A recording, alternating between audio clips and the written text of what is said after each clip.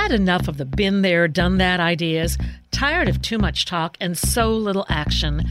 Rewind now and welcome to Transformation and Change Radio with Dr. Kathy Obear, where the vision of true equity, inclusion, courage, and purpose meet powerfully. Dr. Kathy delivers with dynamic, engaging conversation and the most authentically brave dialogue on air today. This hit show will challenge you to explore current issues of diversity, equity, and inclusion and deepen your capacity to choose courage to speak up to greater inclusion in everything you do. Fasten your seatbelts and accelerate your effectiveness to become a powerful change agent in your life, community, job, and society. Imagine true equity and inclusion and get the tools to really manifest your vision. No frills, no fluff, just really powerful, good stuff. Transformation and Change Radio starts now. Welcome to Center for Transformation Change Radio. I could not be more excited to welcome back to the show the Reverend Dr. Jamie Washington, Washington Consulting Group. Hello, dear one. Hello.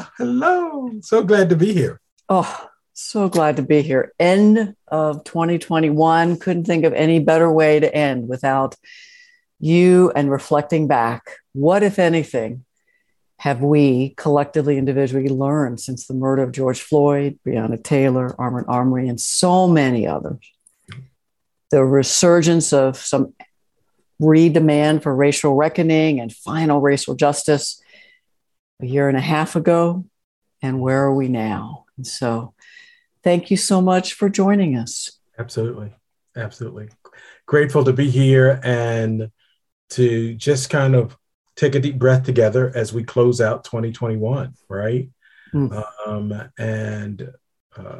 And that feels particularly important right now as we honor the life and the legacy of Bell Hooks and invite her energy and spirit of love and light into the room, who now joins us in the ancestral space and shoulders that we stand on and has made a difference for so many of us who are in the work and will continue the legacy.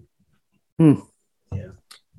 Talking a legacy, over 35 plus years, you've been working in higher ed, church organizations, consulting and training, full-time now, 20 plus years. Am I right? Mm-hmm. And I was trying to remember when we first started working together, and I think it was the early to mid 80s at some of those national conference, American College Personnel Association, ACPA. And then we've been consulting and training together on and off over 30 years, because I remember early 91. Yes. And I'm just so grateful for you as a friend, colleague, mentor, leader, your patience and grace to help me learn and grow over these decades, because I would not be the person I am today without you in my life. And we co-created the Social Justice Training Institute. We started talking probably mid-90s, but 97 for sure, 98. We did our first one with Vernon Wall and Mark Collin. And I know that experience of SJTI, where we're still active and in leadership, has shaped so much of who I am in this world that I am helping to co-create. So from the deepest part of my heart, my friend, love you dearly. Absolutely. Yeah, that goes back double. I'm just reminded of, how quickly 30 years can go, right? It feels like a blink and it's a flash. And here we are, some 30 some odd plus years later, kind of in the work together. So I'm just feeling really grateful for our time, our learning, our journey. And what is, more and more clear to me every day is we're not going to finish it. Right? We're not going to get it all done. And hopefully, and I do trust and believe and feel like this work has mattered, and that want to believe that we had some small part in helping to move the needle. But I'm very convinced, even now more than ever, that the work will continue. And what I see as a part of my commitment over this next 4 to 5 before I slow way down, drop it into lower gear. I'm not saying I'm going to stop or being a contribution, but have no intention of continuing at the pace and the level. I see part of my responsibility is to help prepare the handoff, to really pass the baton and get ready to pass the baton, and to do that in a way that's honoring of not only the work and the legacy and the journey and the things we've learned, but also the brilliance of those who are coming behind us, who will pick up and, move to the next level, just as we have stood on the shoulders of so many who helped us to be in this space. I'm taking a deep breath, remembering all those who I've learned with. You know, a lot of them, and a lot of much younger people than I am who are my teachers today, which is flipping on its head. I don't know about you as a Black man, but when I grew up as a white woman, I was taught if you just go along and get along, work hard, don't push back, your time will come when you get to be the leader. And, I don't know, 20, whatever, that all flipped. And it may never have been true. It just might have been more whiteness and white supremacy culture propaganda to keep white women particularly in line. But what a different world we live in, where people are leaders from many different places, ages, positions. And why don't we use that to transition into, I had a lot more hope a year and a half ago. I had a lot more hope when folks were in the streets, when most every organization, my guess is similar to you, that called me, asked me to work, they sounded different. There were more white people particularly showing up. And a year and a half after the murder of George Floyd, I'm feeling a very different energy in higher ed, possibly nonprofit. But can you just talk about what's the last year and a half been like for you from your perspective? What have you been realizing and learning? Anything you're doing differently? And that'll just kick us off, and then we'll see where we go. Yeah. As you name kind of this journey we've been on, that, in a couple of months will mark 2 years of, in this health pandemic, right? And then, almost a year and a half again in the resurgence and the reminder of racism, systemic racism, and white supremacy that got manifested in the murders of George Floyd, Ahmaud Arbery, and Breonna Taylor, and so many others, right, in that space and time. But the world got to watch the 9 minutes, right, that again, sparked something. And again, as you name, and particularly, so we know that there have been white abolitionists. We know that white people have always been in it. It's never just been us as BIPOC folk. And that last year took that to another level, particularly in our time, right? In our lifetime. And so I too, like you, found myself within organizations, with leadership groups, with boards, trustees, and with all white organizations, not being called to action by members in their group, because there weren't no members in their group, right? But by their own, kind of looking at the landscape and their own hearts and passions to do something. And I think that that part of white culture, part of dominant culture is to do something, right? That's the answer to. And again, I agree, something needs to be done. But sometimes we move to the doing something before we understand what and why we need to and how that's connected. And so we've not done the work around what's our real motivation. And you do such a beautiful job when we're together in different spaces saying, what's your motivation for social justice? What's your motivation for anti-racism? What's under that for you? What's going to keep you in it when it gets hard? Right? Because it does. Because it's going to get hard. Right. And it's going to take long, and you're not going to feel like it. And it ain't going to go like you thought it was supposed to go this nice, easy path. And so this asking of what people's motivation is, is important. And I don't think that moving to action too quickly often creates the space for us to be grounded in why we are doing this and why this matters. And then the recognition that caring about doesn't mean I have capacity to. Right. It's another T-shirt. That's good. Hey, so so the learning how to create this thing, and sometimes I don't even know. I've not even had the capacity to envision what it might look like.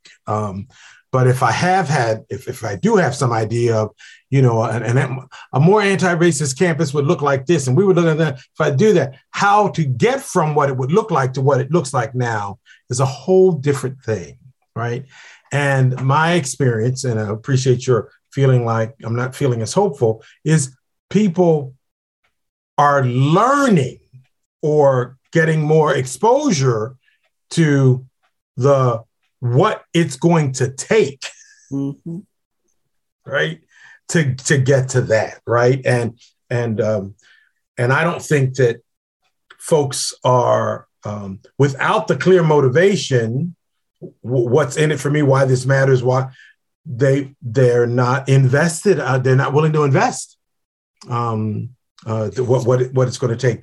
The sitting in the room, going through the difficult conversation with the people who don't get it, or the people who don't agree, or the folks who think they get it more and have no patience for those who don't get it, and building the capacity to create containers and be with people in their process so that we can see ourselves on the other side.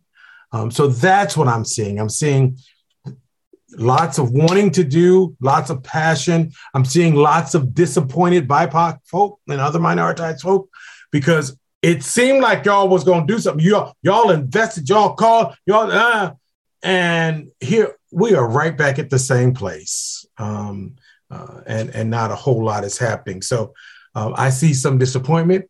And in all honesty, I do see some conversations that have at least gotten started. Now that might be where they're stalling out. And I think that's something that some of the stuff that's happening right now is the stalling out and the spinning, right? Lots of assessment, lots of gathering data, lots of wanting to gather data, focus groups, cultural audits, lots of that.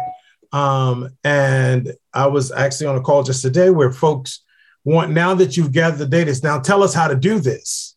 No. Our part was to get you the information. So now you within your content, now we'll help you, right? Kind of think through that. But we cannot design your strategy for you, right? So we need to do something, and we want you, just tell us what to do. That's the classic thing. Just tell us what to do. So we can say, they told us to do that. And blame you. Blame you when it doesn't, kind of go easy or smooth. Yeah, that might be, in fact, what you need to do. But having the capacity to do it is a whole nother level of work. And so, again, the language, building capacity to do the work, I think, again, for many folks, lands jargony because they don't know what building capacity means. What does building capacity to do this work mean? And I think that what I've gotten clear about, even in the last couple of months, is like, how do I think about capacity, right? And again, it's for me the bandwidth, the skills, the tools to hold, to navigate, to be with, to experiment, and different than competence. There's something about, because we talk about you need to have the competence to do this, and this. And there's something both head and heart about capacity that comes up for me. That's more than just the skills. So there's some will in that. And some other things. Anyway, it's coming up. Resolve, resilience, persistence coming up in me. But as I'm hearing you, James, I'm remembering it took me decades to shift from I'm right, I know better, oh, good, you want to work with me. All right, I'm in charge, do what I want, to truly listening deeply, hearing your wisdom, following your leadership, and partnering. And I don't know how to teach that to white folks. I mean, in the process, I can claim it and name it, talk about it, but shifting from that deficit model, whites are superior, I'm better. I don't think it takes the decades it took me, and I'm still not done because I can still run into those racist, white supremacist thoughts in a blink. But to truly humility and recognizing the brilliance, wisdom, decades of wisdom, knowledge, capacity that most white leaders don't have compared to the folk of color in their organizations, even if they're 30 years younger. And that's a huge ask for people in their 50s, 60s who are white leaders, needs to be, but to have those shifts. So I don't know if you have any thoughts about what helps. Maybe it's all leaders, but particularly white leaders to shift, to be learners with, follow the wisdom, leadership of particularly younger BIPOC colleagues, clients, students. Yeah. And so kind of what comes up for me is, again, it goes back to motivation. I got to this whole notion that my motive, I really want this, right? So the question that sometimes has gotten asked to Robin DiAngelo, do you think white people really care, about the experience of it? And she says, well, it doesn't appear so, in terms of what it takes us to really get invested in it, right? And so, I think in terms of what it takes to teach, the part of it is it's a willing learner, right? So I'm working with several seminaries right now. And one of the seminaries that I'm working with, one of the faculty members talks about kind of racism as America's original sin, right? And that being anti-racist and dismantling racism is a part of our Christian responsibility, right? Right. Good. And he talks about it in the way that he talks about through a 12-step analysis, the 12-step, right? So, kind of I'm powerless to, do this without myself. I've got to, do all of those 12 steps. That's very powerful in terms of recovery, right? That's what we're needing to do. And that he teaches a class that walks students through that using the 12-step framework to dismantle anti-racism, right? Right. So again, it's humbling, it's humbling themselves, recognizing about it's owning that I am, right? And so another religious leadership group that I was working with talks about the vice president was saying in his body, they're saying you must confess before you can address. That's good. Right? So you have got to admit your problem, that you have this stuff in you, that you should, in the ways that you have modeled down through the years, right? And gotten clearer about, I still had an attitude of arrogance. I still had an attitude that I was right. I still had, and it took me a minute to confess that, right? And to confess that beyond just with my mouth, right? It's like acknowledging fully that that's my attitude, my spirit, my feeling, right? And so that I can begin to address that, right? And that at my core, that is not who and where I want to be, right? And so, you can't fix what you won't face. So you got to face it first, right? So that you can get there. So when I think about how we teach that there's some, again, it's a slow walk, right? So it is an investment, right? And so we get to do some of that in an SJTI when we've got 5 days, right? And 2.5 of those or so are in race groups where we really just working this stuff to at least create the moment, right, of a confession, if you will, right, right, to create the moment, and then the work, right, to continue from that space. But I think, and again, and what we get to do as BIPOC folks in that space is to find our own, not only our own internalized oppression, but our own complicit, internalized whiteness, and how we have been partners in helping to maintain this, often out of survival, right? From a conscious place, but because we just drank the Kool-Aid, said white was more right, and that's how what we've seen is success. How we navigated success.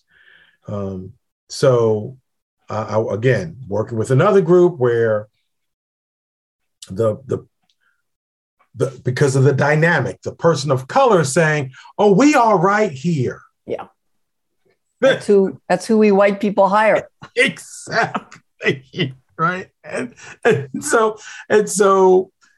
then as a white person who is actually, actively trying to live anti-racism, who recognizes that as a dynamic, but don't have the skills to then speak to that dynamic or to navigate that as a dynamic in the room. Right. But then, feel stuck because everybody turns to that person. See, and you're making, but the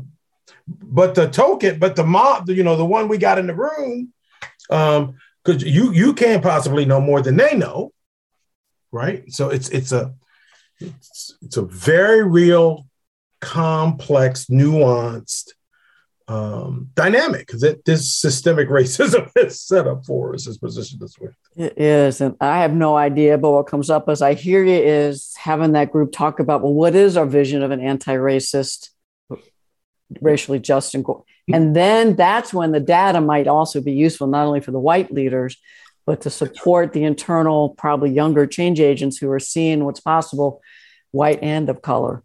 But that's a dynamic, I bet, in higher ed is very common, possibly corporations for sure, maybe nonprofits. And, you're an elder, and I apologize, I didn't say this earlier, the Unity Fellowship Church movement, and you're the pastor of the Unity Fellowship Church of Baltimore. And my wonder is how much churches across racialized identities there still might be. I got something. We got just a couple minutes left. What do you want to say about that? So I didn't get all of the questions. So we might need to get it when we come back, but you were just starting. So we got a few minutes. Just say the question. Just like church leadership, white and a color, might be also maintaining the status quo within religious organizations. Sure. So let's tackle that when we come back together. I think that the role, again, just like I said, we're working with some of these seminaries and religious institutions, the idea of what's spirituality and religion got to do with it, and what's our responsibility as white religious / spiritual leaders to help to navigate and to manage this. I got an ask to speak to something about a space and experience coming together for anti-racism stuff. And is this experience going to invite all of us into the room, or is it going to be blaming and shaming? It's an indicator of where the organization is. Exactly. And this is and so what my response is is this a real question? And are you asking so that I can help you to be able to talk to people about being in the space and not being so afraid to come in it because they think that's what's going to happen? Or are you critiquing the naming of the space, right? Are you saying, because you've got something in your head that an anti-racist space is going to be one that's going to beat up, right? White people. And if that's what's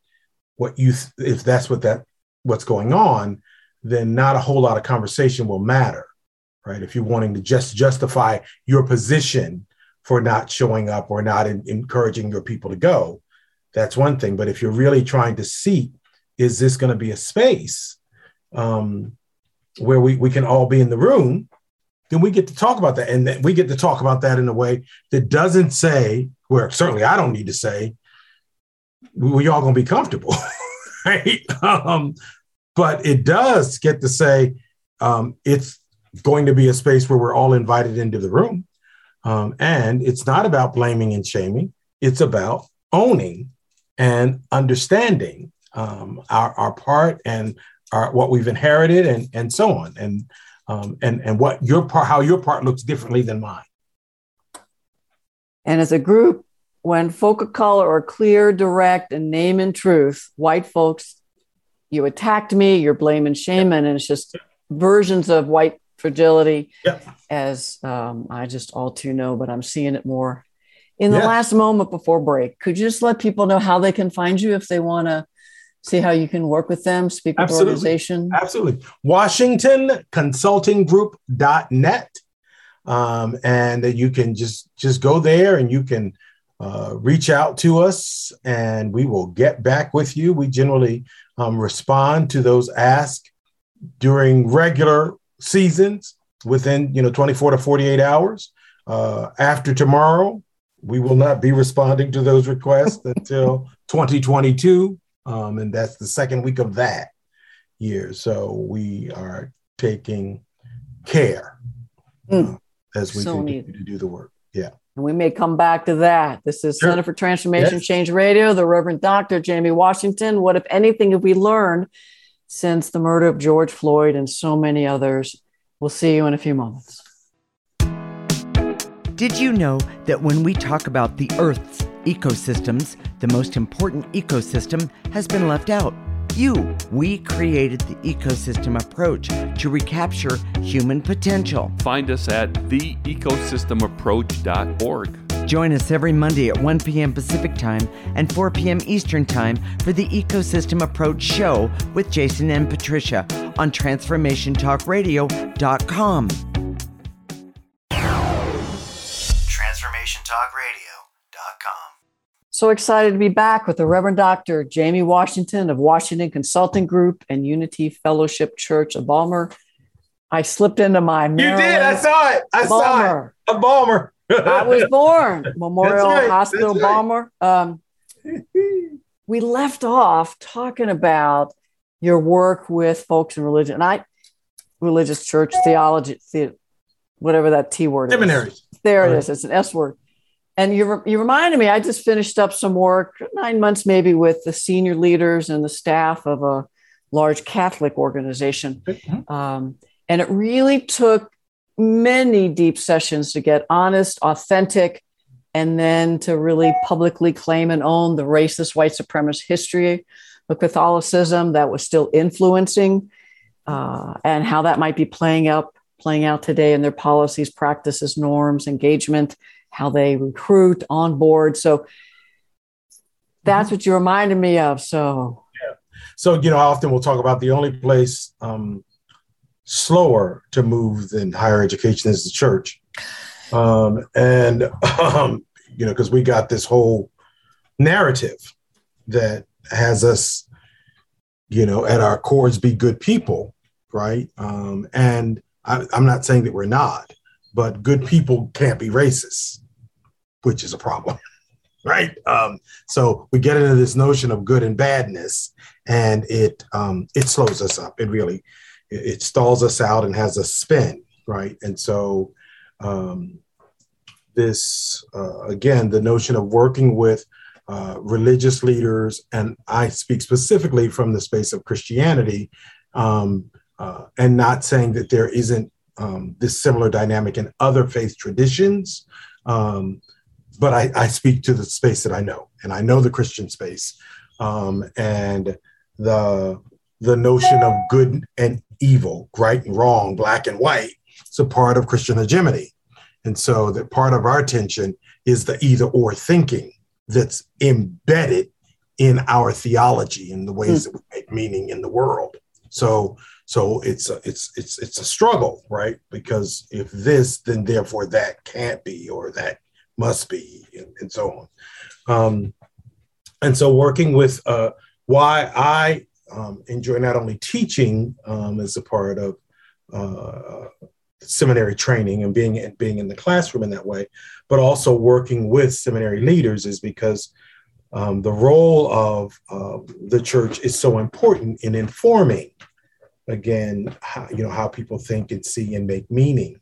And there is a power of the pulpit. It's a very powerful space. And while not the space for everyone, it is a space that informs things even outside of the church. So people you don't have to attend church to be impacted by church, or definitely to be impacted by Christianity in this country, right? And the ideologies and the messages around that. And so it's just a very, very critical space for us to engage this notion of white supremacy, because white supremacy is a product of Christian supremacy, right? Which is all kinds of messy, right? And if folks, it's like, what came first? Christian supremacy. Christian hegemony came before white supremacy. And, really understanding the role.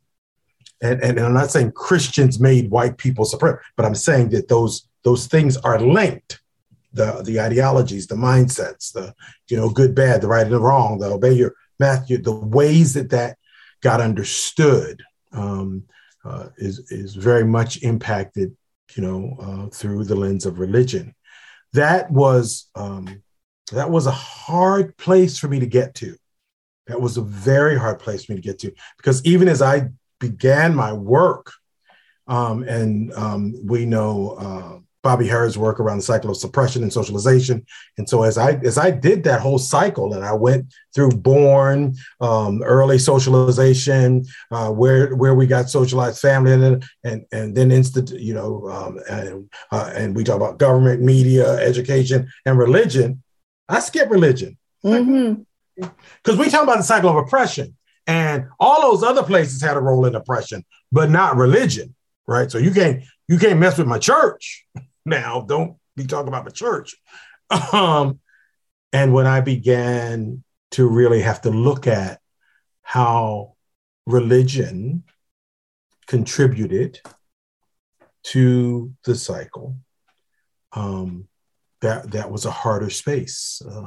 Because, and again, I know that particularly as we talk about the intersection of race, and for minoritized folks, and particularly Black and brown folks and Asian folks as well, and Native and Indigenous, our religious spaces have often been our sanctuaries, and the spaces that we've gone to navigate, to heal from the bombs that we've gotten to navigate white supremacy and systemic racism that we navigate every day, right? And so we hadn't considered the role that those also played in the construction.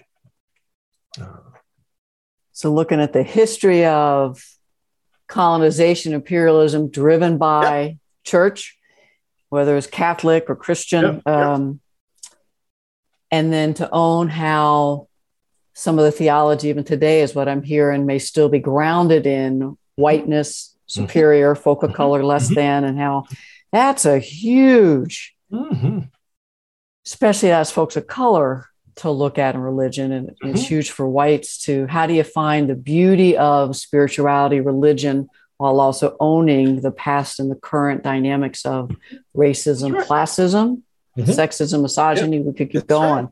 Heterosexism. Whew. And folks that are listening, as you said, that may not be active participants in any kind of Christian, how might this be similar in other?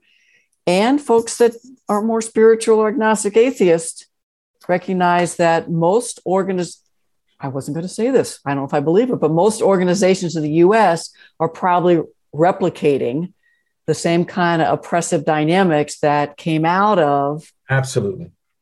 Since with George Floyd being murdered, I realized I didn't have enough understanding of the history of how white supremacy was created to explain economic exploitation and justify and racist attitudes and deficit model. Whites are here, folk of color here to justify greed, racist practices. So you're adding another piece for me around how the church and many religious were part of that. So absolutely. And again, and I feel like I want to say, I don't want this to be heard as a blaming of Christians, right? It is to be heard as a recognition of the system of Christian hegemony and Christian dominance, right? It's not a blaming of individual white people, right? And just like we're not throwing out white people, we're not throwing out Christians. But again, that's a part of the confessing to addressing, right? We must begin to honestly look at the role that these structures and systems and ideologies have played in maintaining status quo. And maybe similarly, see what you think of this, the folks that have a strong religious way of being and are working to dismantle racism systemically, calling out the white folk and folk of color who are perpetuating white supremacy and racism from the pulpit in the name of a higher power, hand in hand with political folk. Yeah. Well, and again, it's our responsibility if we are operating from a love ethic, right, to not see something and not say something, right? We building the skills and the capacity again to be in that space and to be able to hold this, and this can be true, right? Not this or this, right? And that's a part of the tension.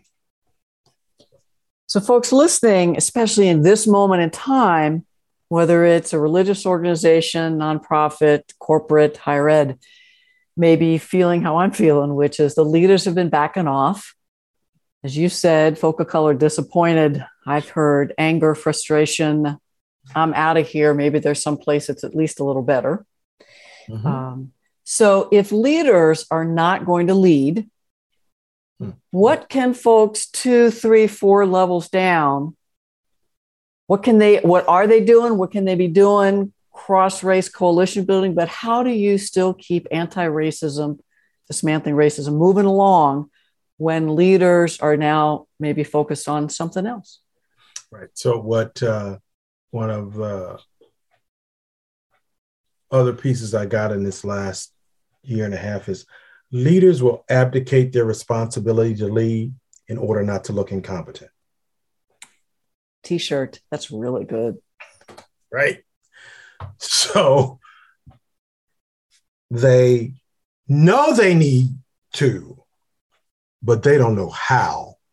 Yeah. So they will abdicate their responsibility to lead so that they don't look incompetent. So they, put it off on somebody else. They assign it to the provost. They assign it to a committee. They assign it somewhere down the line so that they don't have to look like they don't know what they're doing. Again, there is a need for the humility that you name to be able to get the support, the coaching, the teaching, and again, there's something in this notion of systemic racism that has, if I don't know how to do this, I'm a racist, right? I'm a bad person, right? And I can't, I don't want to, kind of admit that. So kind of shifting that narrative is another part of it, right? And it's hard to shift that narrative in the context where there's so much pain and folks are, expressing that pain in ways that don't, create the space where you feel like I can just say, oh no, right? That's right. Because justifiably, it's like, how you get to that position and I know, right? Right. So there again is some understanding of, from here and from here, that's how systemic racism has worked, right? And so, yes, I have every right to expect my leadership to have that, but I know because of systemic racism, you likely don't, right? Again, the both and, right? And so because I know that systemically, you haven't had to have that capacity. You haven't had to know how to lead in that. I need you to be able to own that you don't know how, or that you don't have the capacity. I need you to show up with some humility and listen to us when we tell you stuff, right? And I've got more space for that. But you're disappearing and you're putting off and you're abdicating your responsibility, that just puts me in this place that's doing more harm, re-traumatizing, me feeling like, again, this is more performative and I'm doing more psychic, emotional labor to, kind of manage this. So I think that, kind of what can we do from this place, right? In terms of building our own capacity to, help to move the needle, is we've got to hold the whole thing. That's our skill set too. We have to get in spaces where we can know, one, this is not about us. Like, we didn't create this. We are not the problem, right? So we have to be in community. We can't have ourselves alone out there in this, trying to do it. Collaboration, coalition building, all of that, again, feels like more work. Yep. And in order to do it, we've got to be in community with others and build relationship with others, like the relationship that we had, where we can be in it in the tension so that we can get to the other side of it. You've got to know that there are, and again, Bell talks about it, there's grace and love. Mm-hmm. There just is no substitution for it. And I recognize that some folks like, not my part, not doing no grace and love part, right? And again, that's a part of the dynamic. You got to hold that everybody not going to be there, everybody not going to do that. And as change agents, you have to be able to navigate with that as a truth, right? Because somebody going to have to show up with some grace and some love and some forgiveness and some understanding and some accountability and all of that in order to continue to move the work, or else everybody just ends up dead in the street. Right. I'm fine. I actually am quite fine with the folks who see their purpose and their calling is to stir it up. Mm-hmm. That's what I'm here to do. I'm here to continue to have it be in your face that this is not acceptable. That's mine, right? I'm not in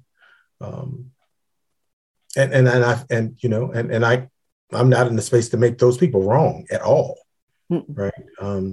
We wouldn't be here without centuries of folk willing to put themselves out there. Exactly.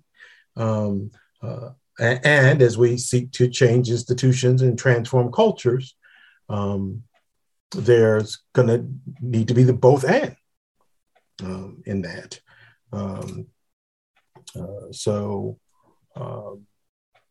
I think that from the place of, so we don't have the leaders showing up in the leadership way that we need them to do, right? What we do get to, and we talked about this as we were preparing for the potential virtual SJTI experience, we talked about the circle of concern and the circle of control and influence, right? And so here's a concern: is the leadership doesn't know, and all of the infrastructure ain't in place. Here's the circle of control and influence, right?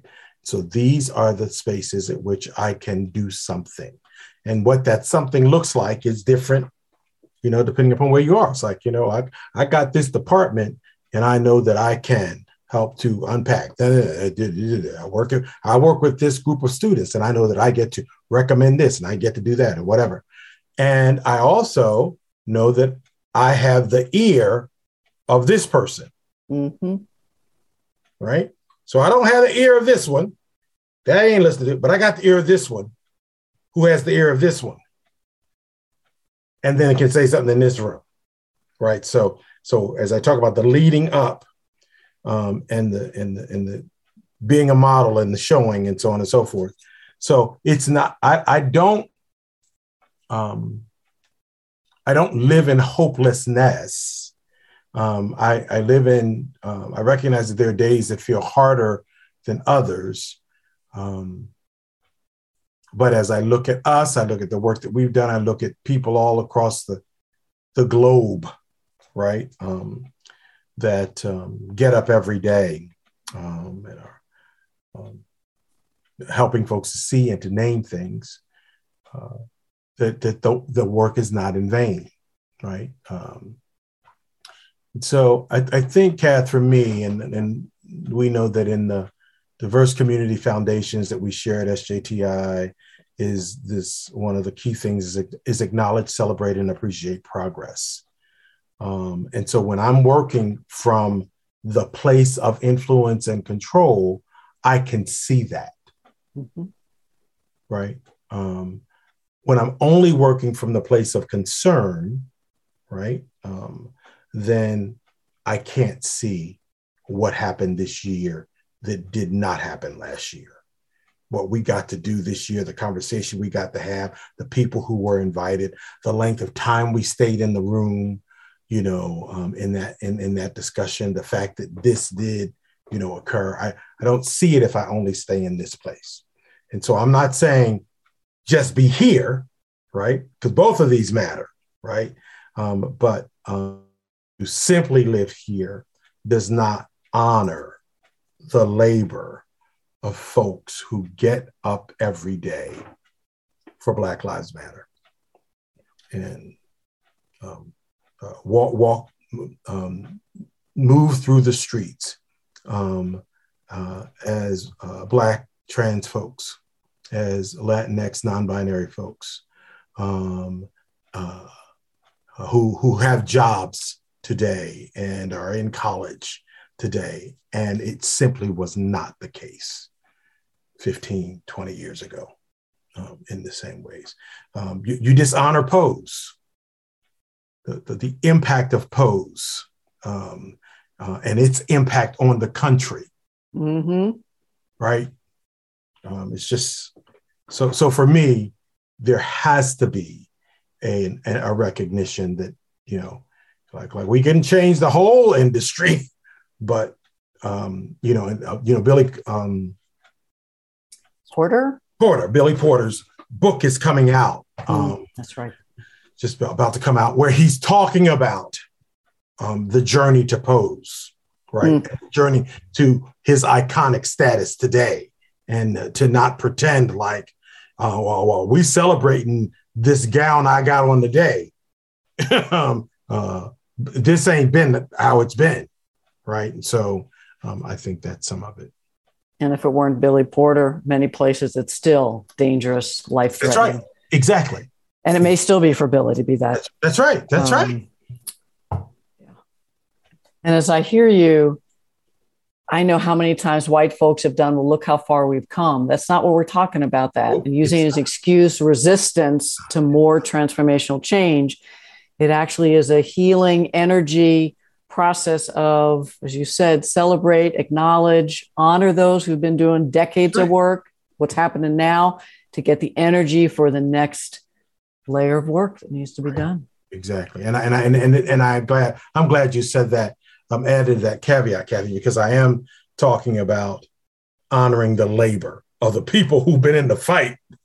So I'm not talking about anybody trying to get a badge but we elected President Obama.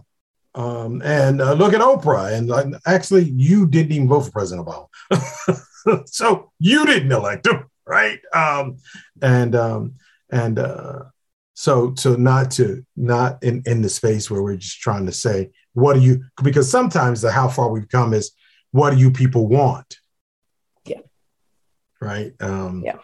And you don't deserve any more. You're lucky we gave you that much. What more can we do? Right. That's not fair that we still have to be talking about getting y'all 40 acres and a mule and all this stuff. Yeah. We just have a few minutes left. We elected a Black president without acknowledging the white supremacist backlash that came with the next election and is still here, increasing in so many ways. So in the last couple moments, because my guess if folks are listening now or over the break, I think more folks are leaning in the not very hopeful side.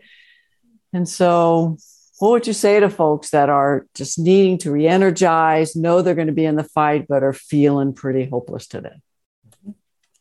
So my son and his spouse and I had dinner with Sam and I a few weeks ago. We talked about 2022, what we're looking forward to. And Blair named joy, that I'm simply going to live into joy. And it's very, very powerful. And then invited us all into joy, right? And to talk about how we're not going to allow the circumstance to define our joy, right? And so that's stuck with me since last Sunday evening when we were together. And, even, as I sit back and I reflect on that, I recognize that, that can be, contextual, right? And so your joy does not necessarily look like my joy. And my having joy, so how we define joy, which is also racialized. It's racialized, and as a framework, is privileged. So there's right. There's a privilege that comes to being able to live into joy. It's hard to be in joy when you're hungry and you ain't got no food. So it's all of this stuff that's wrapped up in it. But what I'm also left with is what's the energy that I want to put in the world, and what's the energy that I want to take in, right? And there's enough out there, right, that would have me be despondent and down, but I choose joy. I choose joy and love as a way that I want to live, and as the way I want to be with and for others, right? So I choose that, right?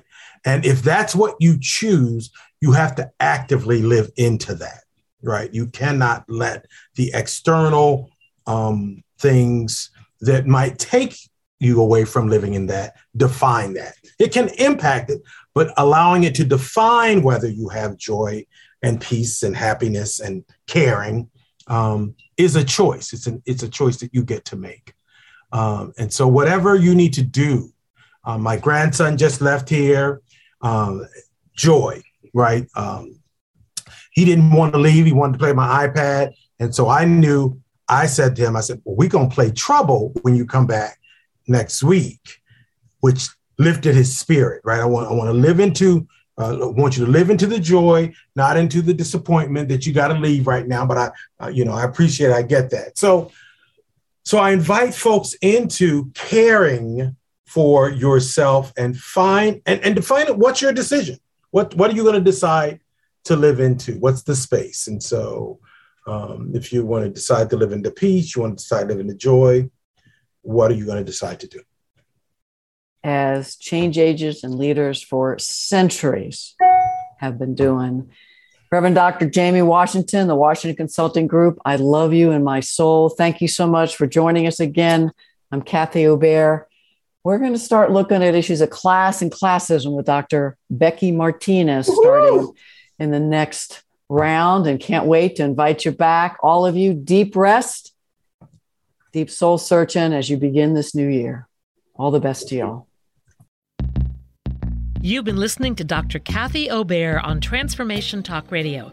Thanks for tuning in, and be sure to catch us next time as Kathy inspires listeners to become agents of change, motivate, innovate, and speak truth to power. Step into the courageous you that will change the world. Connect to life-changing conversations to extend your reach. For more information on Kathy and her work, please visit drkathyobear.com. That's drkathyobear.com.